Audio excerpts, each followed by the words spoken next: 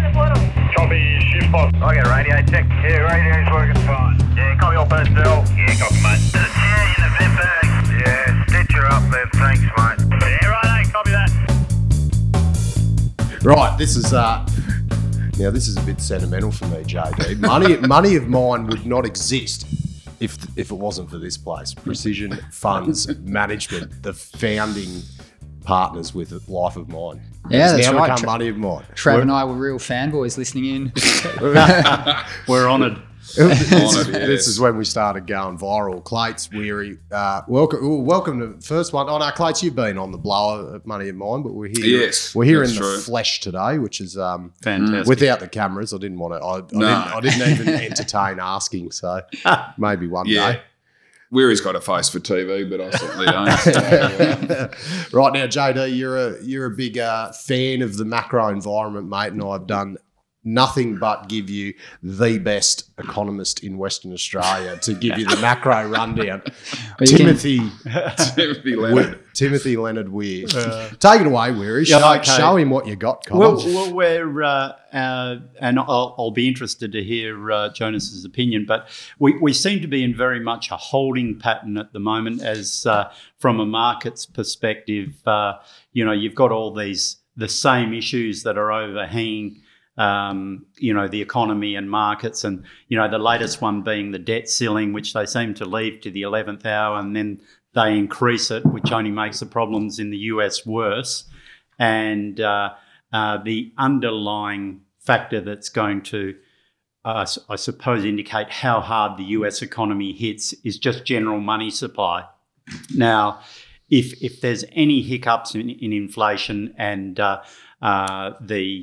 Fed goes harder, it's only going to limit money supply. So that's a big negative for markets across the board. So everyone seems to, all the so-called experts I read at the moment, is that we are on tenterhooks a little bit at the moment. The resilience that we've seen in markets across the board has surprised a lot, to the point where if you've been out of the market, you've missed out on some significant gains.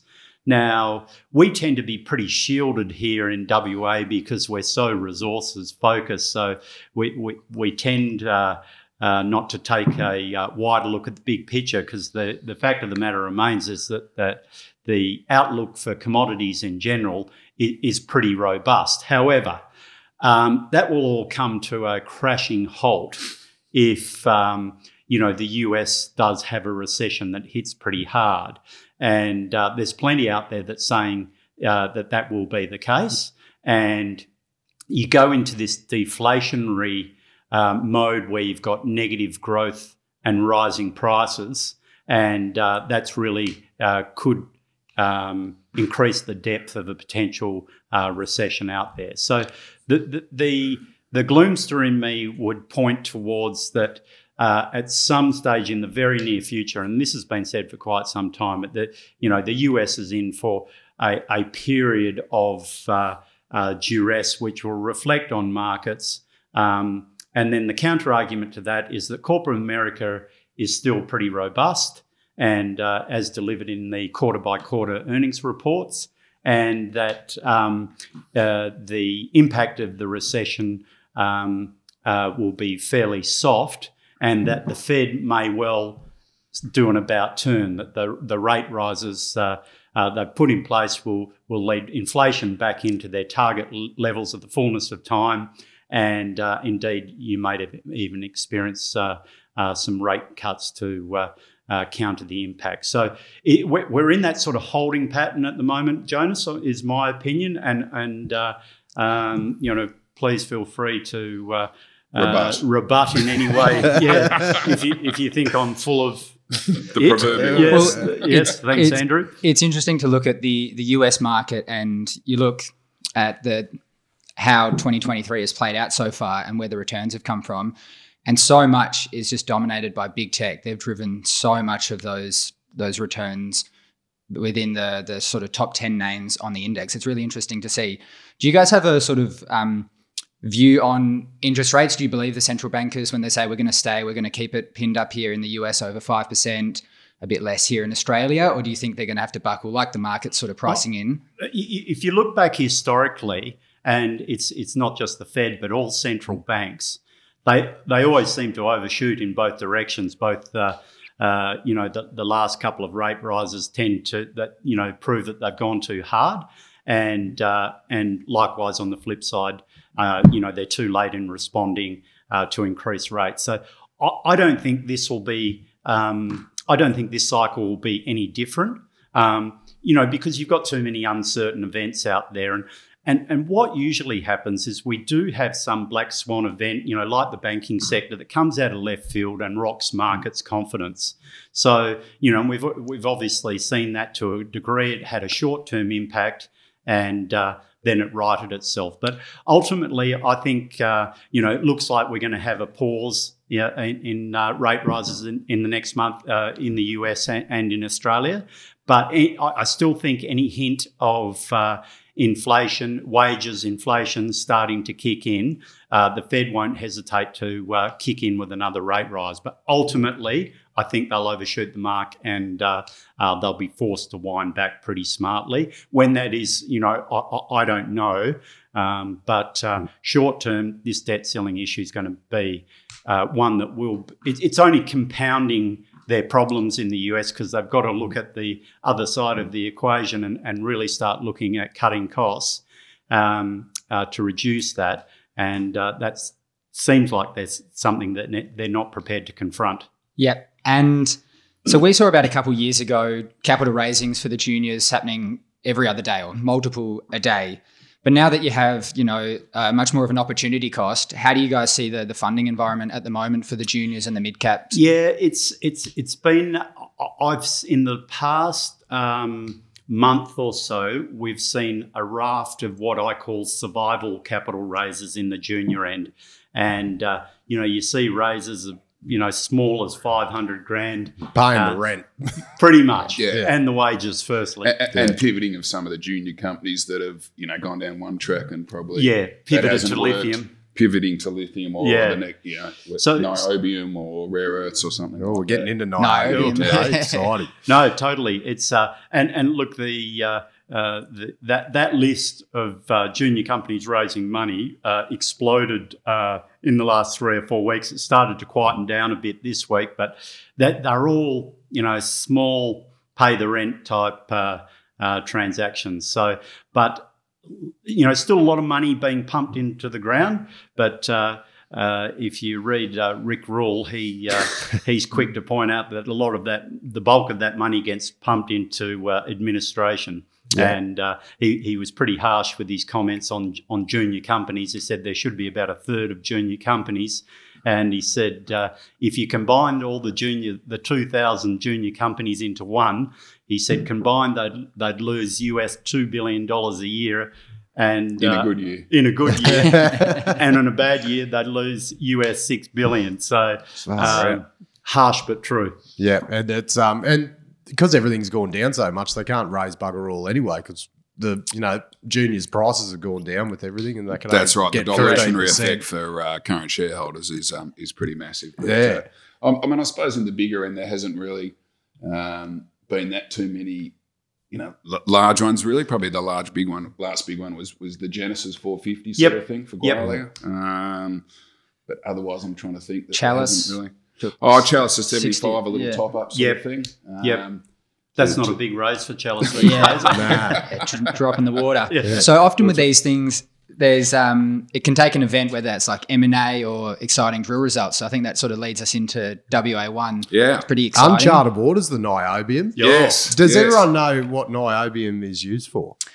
Well, I do, because I've been in a project called Panda Hill, which was in a company called Cradle Resources, which in-specied it out. So I actually have known about niobium for some time, but there's the one in Tanzania. But it's now a critical mineral. So because it's I guess it's doesn't go with the whole renewable thematic, does it? It's for high strength. No, I think it strength. It absolutely does. Yeah, it does. How does it phones, isn't it? Like for lithium batteries. it can be an alloy Yeah. in cars and the like and reduce the weight overall. Because it's a high It's strength something steel. like Yeah. 300 grams of niobium can reduce the weight of a car by 200 kilos. I So read somewhere. WA1 were quick to promote that. That's where it It's a good that's where one. it ties in. Happy to run with it. Yeah. And interesting that 80% of it comes out of Brazil. Well, Correct. it's one project in Brazil, Yeah. like a private global company that supply. I was reading about it. I think they sold 15% or something in 2011 to the Chinese for 1.7 billion or something. Wow. Well, I mean, this makes, like on rough numbers, they're talking about 100. Like the global market's about 120,000 tons, Yeah. and I think this Brazilian family private company produces 100,000 tons at sort of sub US $10 a kilo. The current price is sort of $45 a kilo. Pretty healthy margins. So that makes, and it's vertically So there's only- integrated in the whole three, I think. Yeah, three mines around the world. So I'm interested to hear your guys' thoughts when it comes to these, flavor of the month sort of commodities. Like my first thought is this would come online hypothetically and just tank the whole market. If it is a great project, the commodity price will come off. If it's a rich deposit, how do you guys sort of like weigh up looking at these commodities you've never heard of a couple of weeks before? I think the first thing is to look at the overall market. I remember when scandium had its run about probably 10 years ago, and you looked at the global market, it was about 5 tons or something. So it's like, that's never going to work. At least this one's got a size of, 120,000 tons. It's not enormous, but the incumbents, obviously, that the big gorilla is generating fantastic margins sort of thing. So what you need is to have a compelling project that can compete with that. And we looked at a little company called Niobium that's listed on TSX. It's capped at sort of 40 million, and they've done a full sort of study on their niobium project, and that was, I think their average grade was about 0.5%. It was a big capital. It was sort of 400 to 500 million. And these guys are about 5, aren't they? 5%? Yeah, well, they're getting grades up to sort of 4 or 5% near surface, all that sort of thing. So you look at that and going, well, can this be a project? And prima facie, with all the caveats, it looks like it can be a project, if the market's willing. And they're not going to be able to go in there and suddenly be a 50,000 tonne per annum producer, but you can certainly see them maybe being a 15 to 20,000 tonne or something like that. With that, but there's some really, some stunning intersections that they've had, in a new discovery, and it's what makes the speculative market, get really excited because it's uncharted territory, and you saw that they're up there aggressively exploring it. The fact that one institution, Regal, plowed in $10 million, said, "Yep, we bypassed They took the the whole brokers." thing, eh? They took the whole thing and said, "We love this," and for the company, fantastic, a great Be- supportive shareholder, A few grumpy brokers out a few there. grumpy brokers. I'm sure someone clipped the ticket. Yeah. So We talk about a great holiday destination. Like it's not, you wouldn't say it's the arsehole of Australia. Jeez, it's getting close. Halfway between Marble Bar and Alice Springs. Yeah. So, Right on the border. right on the border. right of on the border. There's WA. probably only one worse place. Is probably the Rico Dick project on the corner of Pakistan and Iran. Well, I border. told you the Brett Grocott. You're going to the site visit, Andy. Well, Brett Grocott, the surveyor for his Mining Survey Plus, he did the Topo survey over there back in the day, like 10 years ago, Yeah, driving yeah. around and smugglers drive along the edge, and he had to drop the name Shane Warne to get himself out of shit because they love cricket over there. What do you think the valuations of these? So WA1, they're sitting at 120 million. You got Encounter there next door at Yep. like they got the neurology. So The they're neurology play, they They're- flew some a Falcon gravity survey that sort of lit up with some big anomalies. I mean, on the WA1 were drilling sort of within 20 metres of their border sort of Yep. thing, and the gravity looks like it potentially continues on there. But they've also got some very nice targets out to the east that have just lit up as sort of bullseye targets. So and they're sitting at 90 million. Like, I guess how do you guys look at, like, you look at these graphs, like you look at WA1 and just that start of that mania in a way, I guess, from a fun perspective. How do you look at it? It's very- difficult it because is we've difficult. really got nothing to compare it to. And in the case of Encounter, they've got a lot of other projects. They've got joint ventures with the likes of IGO, South 32, BHP, etc. So it's really hard to, and there's no resource on there for anyone to do a back of envelope just yet. So there's a lot of speculative money in there, obviously. Andy, just from what makes or breaks a lot of these projects, though, is obviously capex and development. But MET is probably going to be the one that needs to be ticked post resource or during. Yeah, or during the drill results, I'm sure they'll do some preliminary MET testing sort of thing. It's a carbonatite, isn't it? Carbonatite, so it's not like a clay thing. Yeah, no, it's not a clay hosted thing. Which needs shitloads of acid. I think carbonatite's a bit on the better end, aren't they? So your view, it would be expensive to extract, or too hard to say? Too hard to say. Yeah. But I think the fact that it's near surface, it's high grade, it's got all those attributes that you like to see. Yep. And if they can drill out a 1.5 to 2% type resource, I think, and throw some economics around that. Well, we did some very, very rough back of the envelope and comparing it to sort of what this Niobium, their sort of assumptions, and you could certainly make a case for if they got 100 million tonnes at 1%, then it's a potential project. But you forget the when you get to these new areas. I remember the Gawler Clayton 15 years ago when it was that gold discovery in the Cowcrete sort of thing, and New Province sort of opened up. Ended up only being one mine, which was the Challenger mine that Dominion ended up doing. But you have the hype and the dollars that go into that ground. Similarly, I suppose with Julmar, the Nova discovery of IGO. So these are things that can really, and that's why I think people, you love the speculative shares, because you can take a serious resources from 5 cents to $5.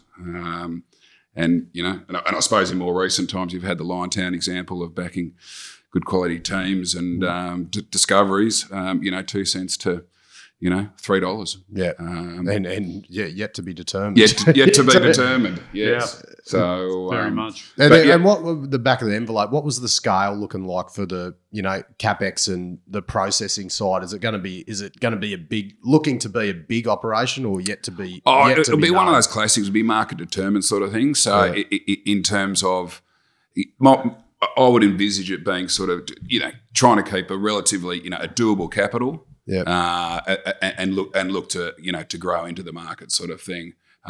You don't want to be like Syrah, if you remember them. Had a fantastic resource. They came in and said we're going to be the world's largest graphite producer.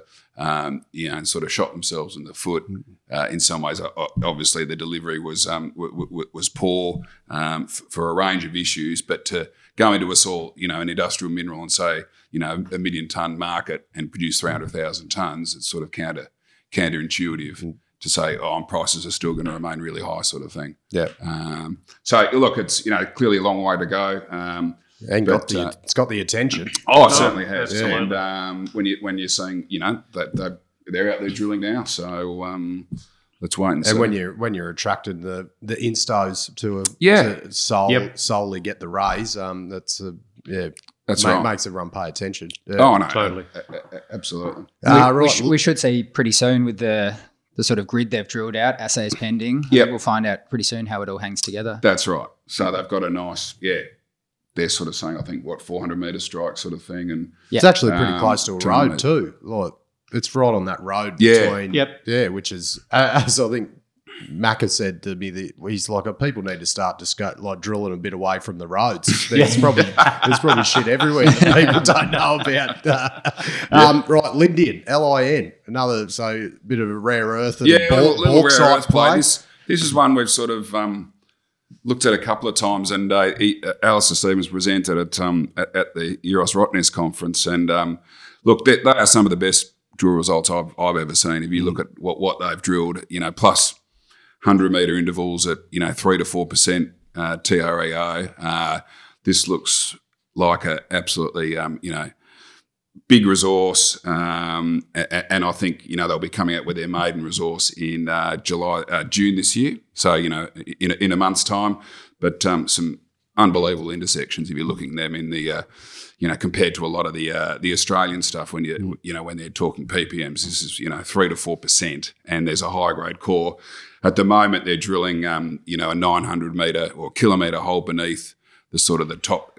Currently, they've drilled sort of out the top 250, which will be where the resource is, and they're drilling this 900 metre hole to get sort of about an 800 metre vertical extent. But Stephen Clark at Euros actually covers it, and his sort of conceptual resource based on some depths and widths assumption is sort of up to 250 million tonnes at 2.4% TREO. So this is an absolute, this is a monster, and the plan to what their way forward is to look at maybe just building a sort of a pilot plant scale plant for sort of not a whole lot of capital, and start producing actually rare earths and fine tune the flow sheet from there, and then expanding it. Like they're sort of talking, your minimal, 350,000 tonnes a year,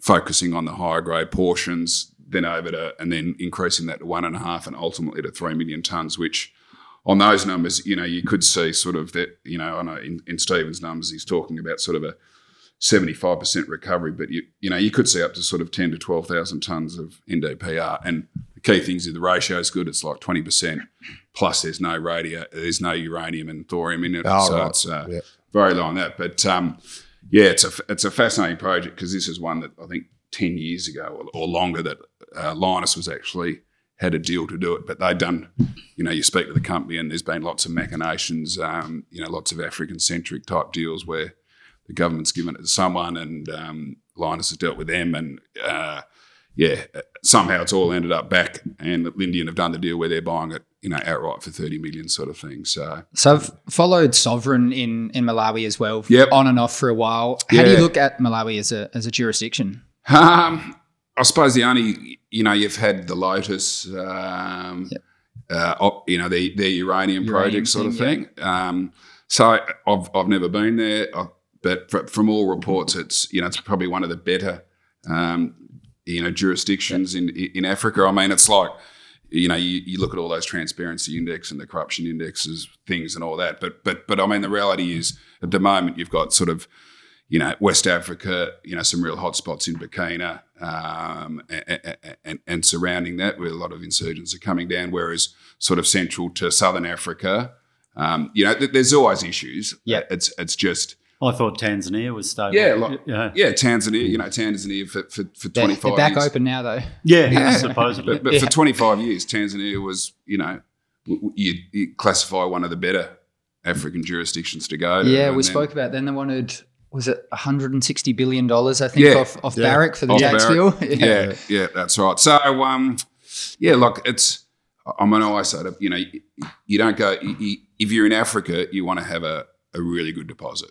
I think is the key. You don't go there for an average project, and this looks like it's a cracking deposit. So, and it's so much with to analyse this. I don't know. I assume you are a lot more over it than I am, but like the processing side with these rare earths and the concentrate that comes out of it, like from what I've heard, like Mount Weld's the class deposit, but then you got Hastings coming on. It's lower grade, but their concentrate is a better quality. Better grade. So sounds like there's so many permutations. There are what lots the end of product is. Yep, there's lots of permutations: hard rock, ionic clays, all those sorts of things, and. Hastings will be fascinating. Like it's it's big capex, and that's used to I just sort of shy away because they are these large capital projects. That juniors are trying to build with which is really probably the domain of the big boys. But the pricing sort of dictated it, that they could get it away and get funded, sort of thing. They got no funding, they got equity funding, so. What's Lindian's timing on, resource pilot plan? Yeah. And what will that cost and how they're going to fund it? Yeah, I think so. They're end of this quarter for the mineral resource. End of the resource for the quarter, and they're talking about getting into sort of a pilot plant by first half next year. Okay. Yep. So pretty quick. Funding, typically they've raised equity. But interestingly enough, Simbo, who's the chairman, he's seems to have a very strong following of people that have followed him and made money in his previous things. So he hasn't actually gone to the institutional market per se. It hasn't been a Euros or something going out to raise 50 through that. He's been able to sort of really do it a lot off his own back because really the results sort of speak for themselves. And so funding for the pilot and all that, I mean, I think they've talked about it, potentially in discussions with offtake partners or something like, some pre-funding or something like that, or equity or. Would these guys, being an Australian company in Malawi, would they be entitled to any sort of IRA incentives and stuff? Yeah, being like I think they non-China? are exploring that. I wouldn't know, mate.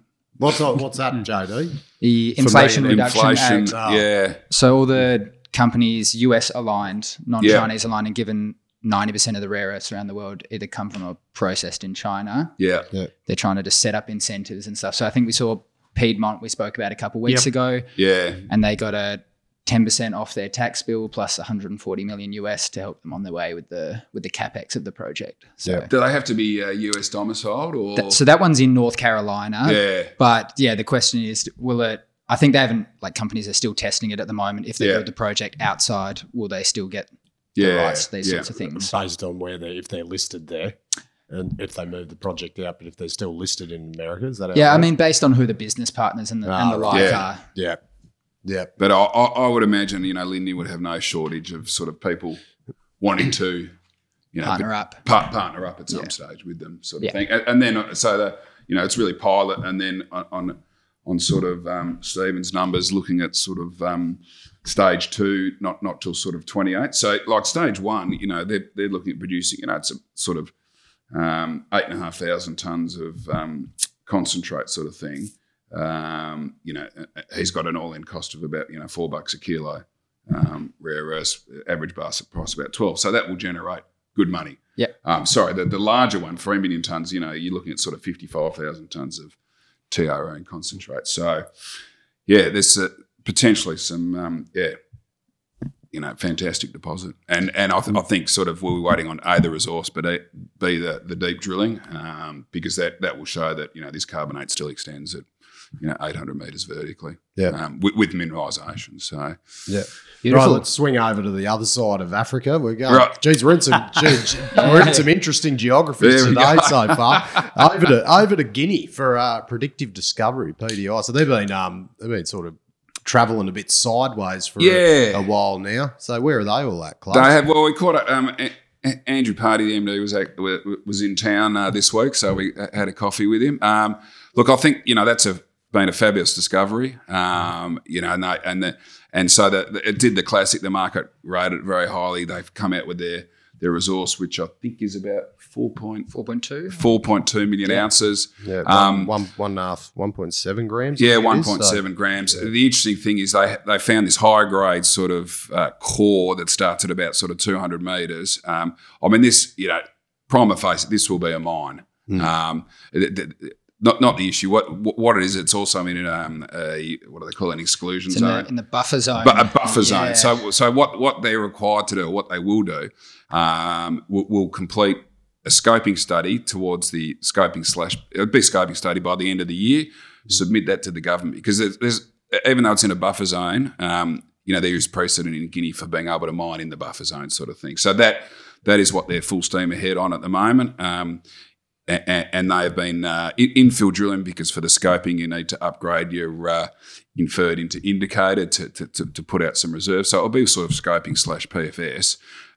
Meanwhile, they are cranking on with their regional exploration. So they've got sort of about 35 k's of strike, and one of the targets, Argo, that looks pretty red hot in terms of the initial sort of gravity and aeromag, that similar signatures to what Northeast Bandcan is. So look. What I like, Andrew's had 10 years, lived in Guinea for 10 years. He's based there, flying in and out of Jersey, along with his COO sort of thing. So there's always someone in country, they're doing everything properly. And ultimately, I think this belongs in probably a mid-tier /majors hands, because it's got the size and the life that could probably justify it's probably a 250,000 ounce type per annum type project. So and plenty of potential upside. Plenty of potential. For the resource. Like this is, this was it was a new discovery. Yeah. So you've gone 0 to 4.2 million ounces. There's clearly scope to go underground with that high grade core coming through. And I think if they find something else in that belt, then and then it's game on. But the reality is they need to sort out the the permitting and demonstrate to the market that they can mine in the buffer zone sort of thing. We've seen a bit of M&A in West Africa. We spoke with Andrew Grove from Chessa. Yep. Cashing out, playing golf. Yeah. Good on him. Yeah. Is the permitting really the sign you reckon majors or mid-caps will be looking at to become a catalyst? I don't think anyone will move before they've got that permitting. It's just, for a corporate, it's just too risky. Without that, you want predictive and the team to de-risk that as much as possible. And then and then it'll be obviously how's the market, what growth do they need. There's precedents of some quite long life assets in Guinea as well. The Siguri and Anglo's in there, and the Russians are in there with Nord Gold sort of thing. Yeah. So but it looks looks an absolutely cracking discovery. So who'd be on the target for something like the African specialists between, I guess, like WAF, Perseus, Resolute? Would they be looking at something like this? Do you think? Look, they've WAF sort of got their own internal growth plans. They're building Kiaka. Perseus is interesting, because they've got. They've pivoted down into Sudan, and Sudan's got a bit harder with that sort of with the unrest there. Do they then relook at that and look elsewhere? But I think so certainly that. But I think it's probably more offshore. Potential guys like your bigger guys. I mean, Endeavour are there. They're doing sort of 1.2 million ounces out of Africa. B2 Gold. There's there's quite a host of them, but I don't, as I said, I don't think anything's going to happen. I mean, until they sort this permitting issue. You've got BlackRock on the register with sort of, I think, 12 or 13% that are continued to buy on market. So, that's it's just going through that sort of quiet phase as they drill out that upgrade the resource and do some more regional stuff. But a fantastic discovery. Well, the bigger, I think, did we read last week? There was even talks about, speaking of more M&A in the gold. I think it was Anglo Ashani and Goldfields. There was rumours. We were sort of staring. They just did that big JV in Ghana. That's right. Because they've got the two mines which sit next to each other. So that'll produce 900,000 ounces. Yeah. Right. So you think it seems to be the flavour with Newcrest, then they're like, we can do that. They were all tying up their listing. They were pulling their Australian CDIs off and cleaning it up, getting off the South Australian. That's right. Yeah. So sometimes a sign. So while we're in Africa, OreCorp is another one we follow, quite interesting. Yeah, we've been on to these guys. Talking of Tanzania. And look, this is, similarly, this has been, I think this is, a great discovery. It's been, had its issues when the Tanzanian government were there, but they decked a feasibility, and was it late last year sort of thing. And there are a few projects of this size and scale, really. So you're looking at sort of an average production for the first 10 years, 240,000 ounces at all in cost $950 an ounce. So is that US? US, US. And with a reserve, they got a reserve of sort of 2.6 million ounces. I mean, this thing's trading on an enterprise value. I think it's about 120 million, 130 million. People, and people are there going, how are they going to fund it and all that? But I think it's such a good project. If you look at the register, you've got sort of some of the best miners in the industry. People like Nick Giorgetta holding 12, 13%. Recently, Tim Goyder popped up as a substantial shareholder. So he's probably trying to find something to do with his money. Well, Tim and his Chalice days was in Eritrea with that project. So he knows Africa well. He actually used to, I think, have this project in Sub-Sahara before it was voted out. But that is a quality project. And if you look at it, they ticked a feasibility. They used $1,750 gold. They came with an NPV, 618 million. You bump that up to 2,000, the NPV goes up to sort of 900 million sort of thing. So, the capital hurdle is one, but I think there's lots of ways to skin this cat. And, similarly, it's in that basket where if you're looking to grow, I think it has to be on the radar. If not, it's certainly back the team to. It sort of begs the question, though, Andy, why one of the majors or mid-cap guys hasn't had a go at this. Is it the political risk that's still overhanging Tanzania? I think Tanzania is probably not. If you're not already in Africa, Yep. you're probably not going to go there For sure. The people that are in Africa, understand the benefits and all that sort of thing. Look, it is interesting, but I think Matt's certainly been out there promoting that. That they've in advanced discussions with debt finance. Debt finance this thing, Yep. and they think it can support significant debt capacity, along with some potentially streaming deals. There's lots of those where you get upfront funding. We went over that with the Metals Acquisition Corp SPAC the other day. Oh, the yes. streaming. Streaming. Yeah, there's some streaming in there. Yeah. Yes. But, to fund these projects, and I remember years ago, Teranga did it with when they bought their next door neighbour in Oromin, and the only way to fund it, that was Franco-Nevada with a royalty. And that's why they say with the streaming deal, they gave them 150 million, I think, for 9,000 ounces a year, into perpetuity sort of thing. So, but if they hadn't given it, the equity markets weren't sponsoring them. So, it works both ways. But look, that's one that we still really like. I think it's. As a general comment, I just think African gold is incredibly undervalued at the moment. I mean, we not just things like OreCorp, but even operations like WAF. It's trading at the same price it was when gold was. When it only had a single mine, it was just starting off, sort of thing. Even companies with big resources like an OreCorp. Predictive it's got a bit better market capitalisation because it's probably a newer sort of style deposit. But we caught up with another company, Tabani. And they got 3 million ounces that in Mali. They're capped at about $20 million, and Phil's actually in our office, but he's sort of. We've got a plan of how we can. It's been Canadian listed for a while, so for a long time they've just demerged. So, as a general rule, I think there's huge opportunity in Africa for project, for good projects that are not being rewarded by the market at the moment. Yeah. I had a bit of a long-winded question. Emerald, obviously not in Africa, but you look at them, and then I'd looked at WAF, and WAF's traded in a sort of range of $1 to $1.50 over the past 3 years since they got that first project up and running. And in the context of Emerald, they've now got the first mine up and running. Do you sort of look at them and think like this is the level they're going to trade at until they've got another growth project? Or do you think that's just the nature of the market at the moment and these things will get more fully valued?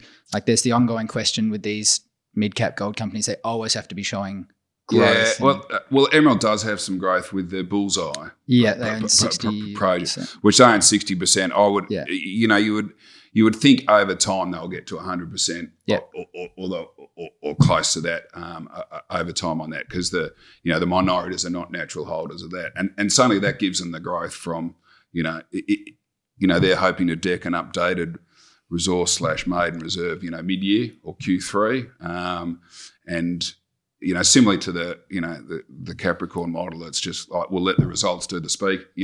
Results do the talking. What they achieved to build Okval was nothing short of incredible during COVID. You had Mick Evans up there, who built it for he lived up there for sort of 15 months. So the dedicated team. So if you're looking in prima facie, you might say, they're getting expensive, but I think when they can show what Bullseye can be, which I think potentially 150,000 ounces at pretty good cost. You're probably looking at low one. Might be $1,200, $1,300 Aussie. Capital costs will be significantly lower than probably anyone else. Recent builds can do, barring Karlawinda. So it is, and at the moment, you've had BlackRock. They've got a very, very strong shareholder base. So you don't have any of these. You haven't yet seen the Van Eck sort of factor with those gold ETFs coming. So in answer to your question, Emerald's had a terrific run. I think Morgan's done it, and the team's done an outstanding job. I think they can certainly continue on to do it. I think, valuation-wise, it's probably getting up there for what they've got, but I think the market's now looking forward to that growth. WAF, I think it's, just people, the Burkina situation is certainly hurting him. Yeah. And it's like, what can he do? I think, and it's probably just them, continue to generate fantastic cash, which he's been doing. Is there a bit of a Kiaka overhang at the moment while they have to develop the asset? Yeah, look, there is, and there's probably a funding. The market thinks or the market expects him to raise equity, whereas he's pretty adamant that at these prices he's not going to be raising equity, and that he'll be able to get a big debt, cash and debt, cash and debt to fund it, sort of thing. And the reality is, you won't need, he's building it while he's still got. Still got cash flow coming out of Sanbrado. So, look, I think if WAF was in Australia, it would probably be 3 times the current market cap. They should just sell the assets and buy one over here. They'll be 3 times straight away. It's just finding something. It's probably So I'm sure the team's frustrated, but they've similarly to Emerald. They've done a fantastic job. And just keep doing the job. Yeah, just keep doing the job, and ultimately the proof will be in the pudding, when they spit out in 25 as a 400,000 ounce producer. I think, when the team went to build this thing, there was a lot of, first time builder, how are they going to do it? Like, there's no track record. And he certainly proved them wrong by being able to deliver that and, repay that 200 million that Taurus had lent them within sort of 18 months. Yeah, so, pretty impressive. Yeah, incredibly impressive. So I think, you will see, I'm not sure if I answered your question. Probably not. No, that's all good. We're all better for it. Yeah, that's right. So on our sort of trip around the world and ASX mining companies, Centaurus, Brazil. Yep. This one you guys follow a bit as well? We follow it. We own it. We've followed it for a long while. Or we've owned it for a long while. Really like it. It's just softened a bit recently, but in terms of global nickel projects of scale and size, I think it's very hard to beat. What do you guys think of them going all the way downstream to the nickel sulfate production as opposed to just leaving it at a concentrate? Oh, look, it's that classic value adding, the risk reward of doing that. And certainly Downer and the team think that if they just produce a concentrate, they'll be leaving a hell of a lot of value on that sort of thing. So we're certainly happy to back them, and they've got the offtake with Vale. So there's potential synergies there that they can do their sort of thing. But to me, it's a good project. They continue to find more. There's not many projects globally that have that 1 million tons of contained nickel. Well, they're pretty much going to be just behind BHP is one of the biggest, like BHP in terms of resources. Because they got I think they've got the deposit there to back up a downstream facility. That's right. Like, it's that. Well, it's got the size and the scale. So and you've seen the corporate activity, obviously, with the June, Mincors and Western Areas and Naront and those sorts of things. So quality nickel projects are still well and truly in demand, and this, to my mind, this really fits the bill. Absolutely. We listened to the Mike Henry talk he did at the Bank of America with all the majors. Riveting stuff. And it was I haven't listened to a BHP speech ever, I don't think, but it was really interesting to hear him talk there. They've stayed out of lithium. They don't think that's right for them, but copper, nickel is where they really want to play. They've got the choke on nickel. They've got the top 4 producing mines, I think. So that's their future-facing products where they're going to play, and then they've got the potash and the bulks as well. Yeah. But it was interesting to hear how adamant he was on it. The irony is they wanted to sell that Nickel West business. Just 3 years ago.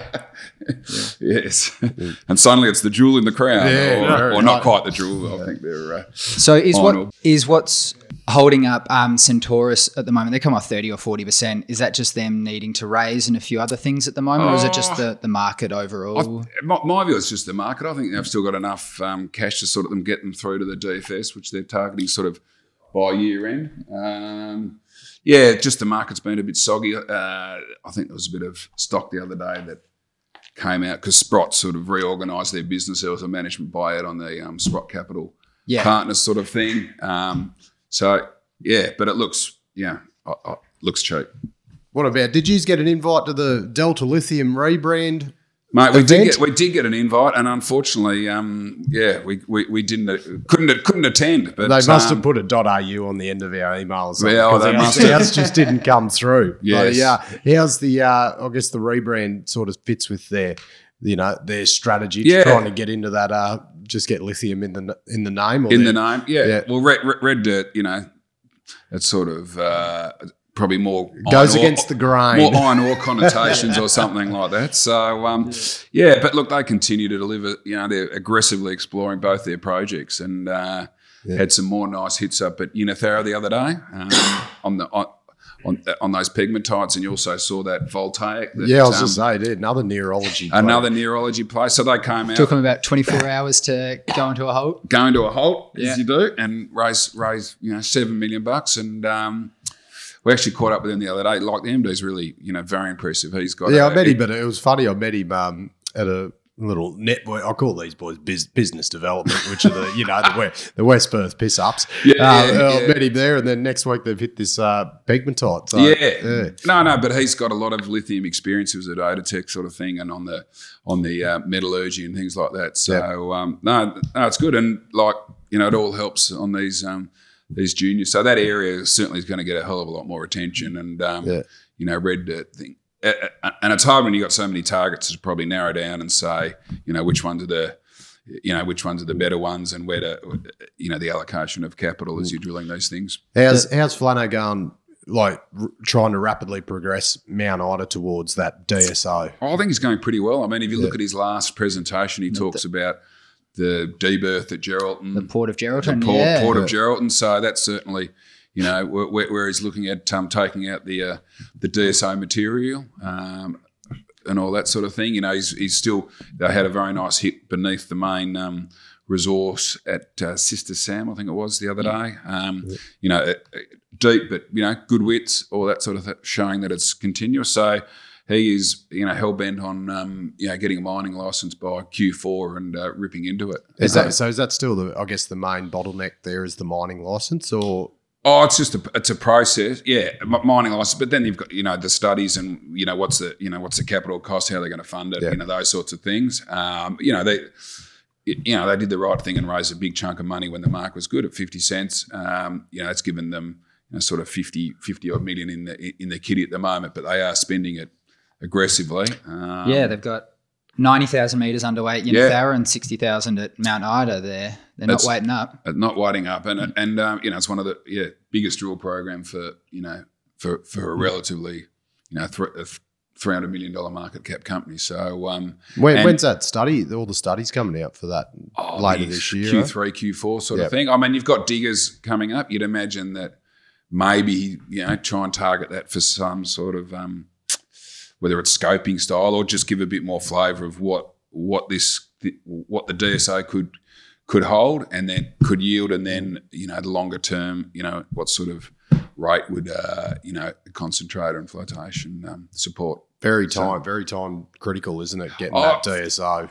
It is, yeah. I mean, you've said the prices sort of, or the lithium carbonate price bounced back a bit, but while these prices are good, why wouldn't you take advantage of it and help? Because the reality for a Red Dirt, they've got to mine it anyway. They've got to put in a box cut or an open pit or anything like that. So, they've got to spend that in. You're spending that capital regardless. And if you can make some money on the DSO, why wouldn't you? Exactly. Yeah, I think we'd be remiss to not ask about Genesis as well. We follow the story quite closely. You guys are on the register at Genesis. Yeah. How do you sort of seeing it play out from here?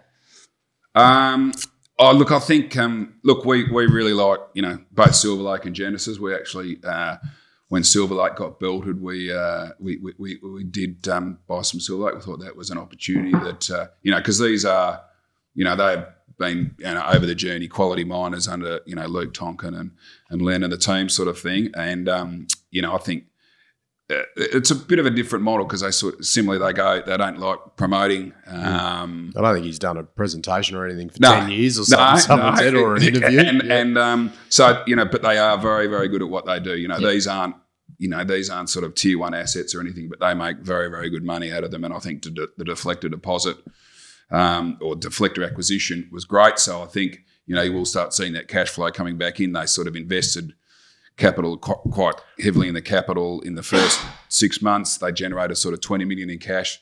They've maintained their guidance for next year. And so we really like Silver Lake, and the Genesis team. Obviously, we've been big backers of Rally Over the Journey through Saracen and all that sort of thing. I want to good for the fund.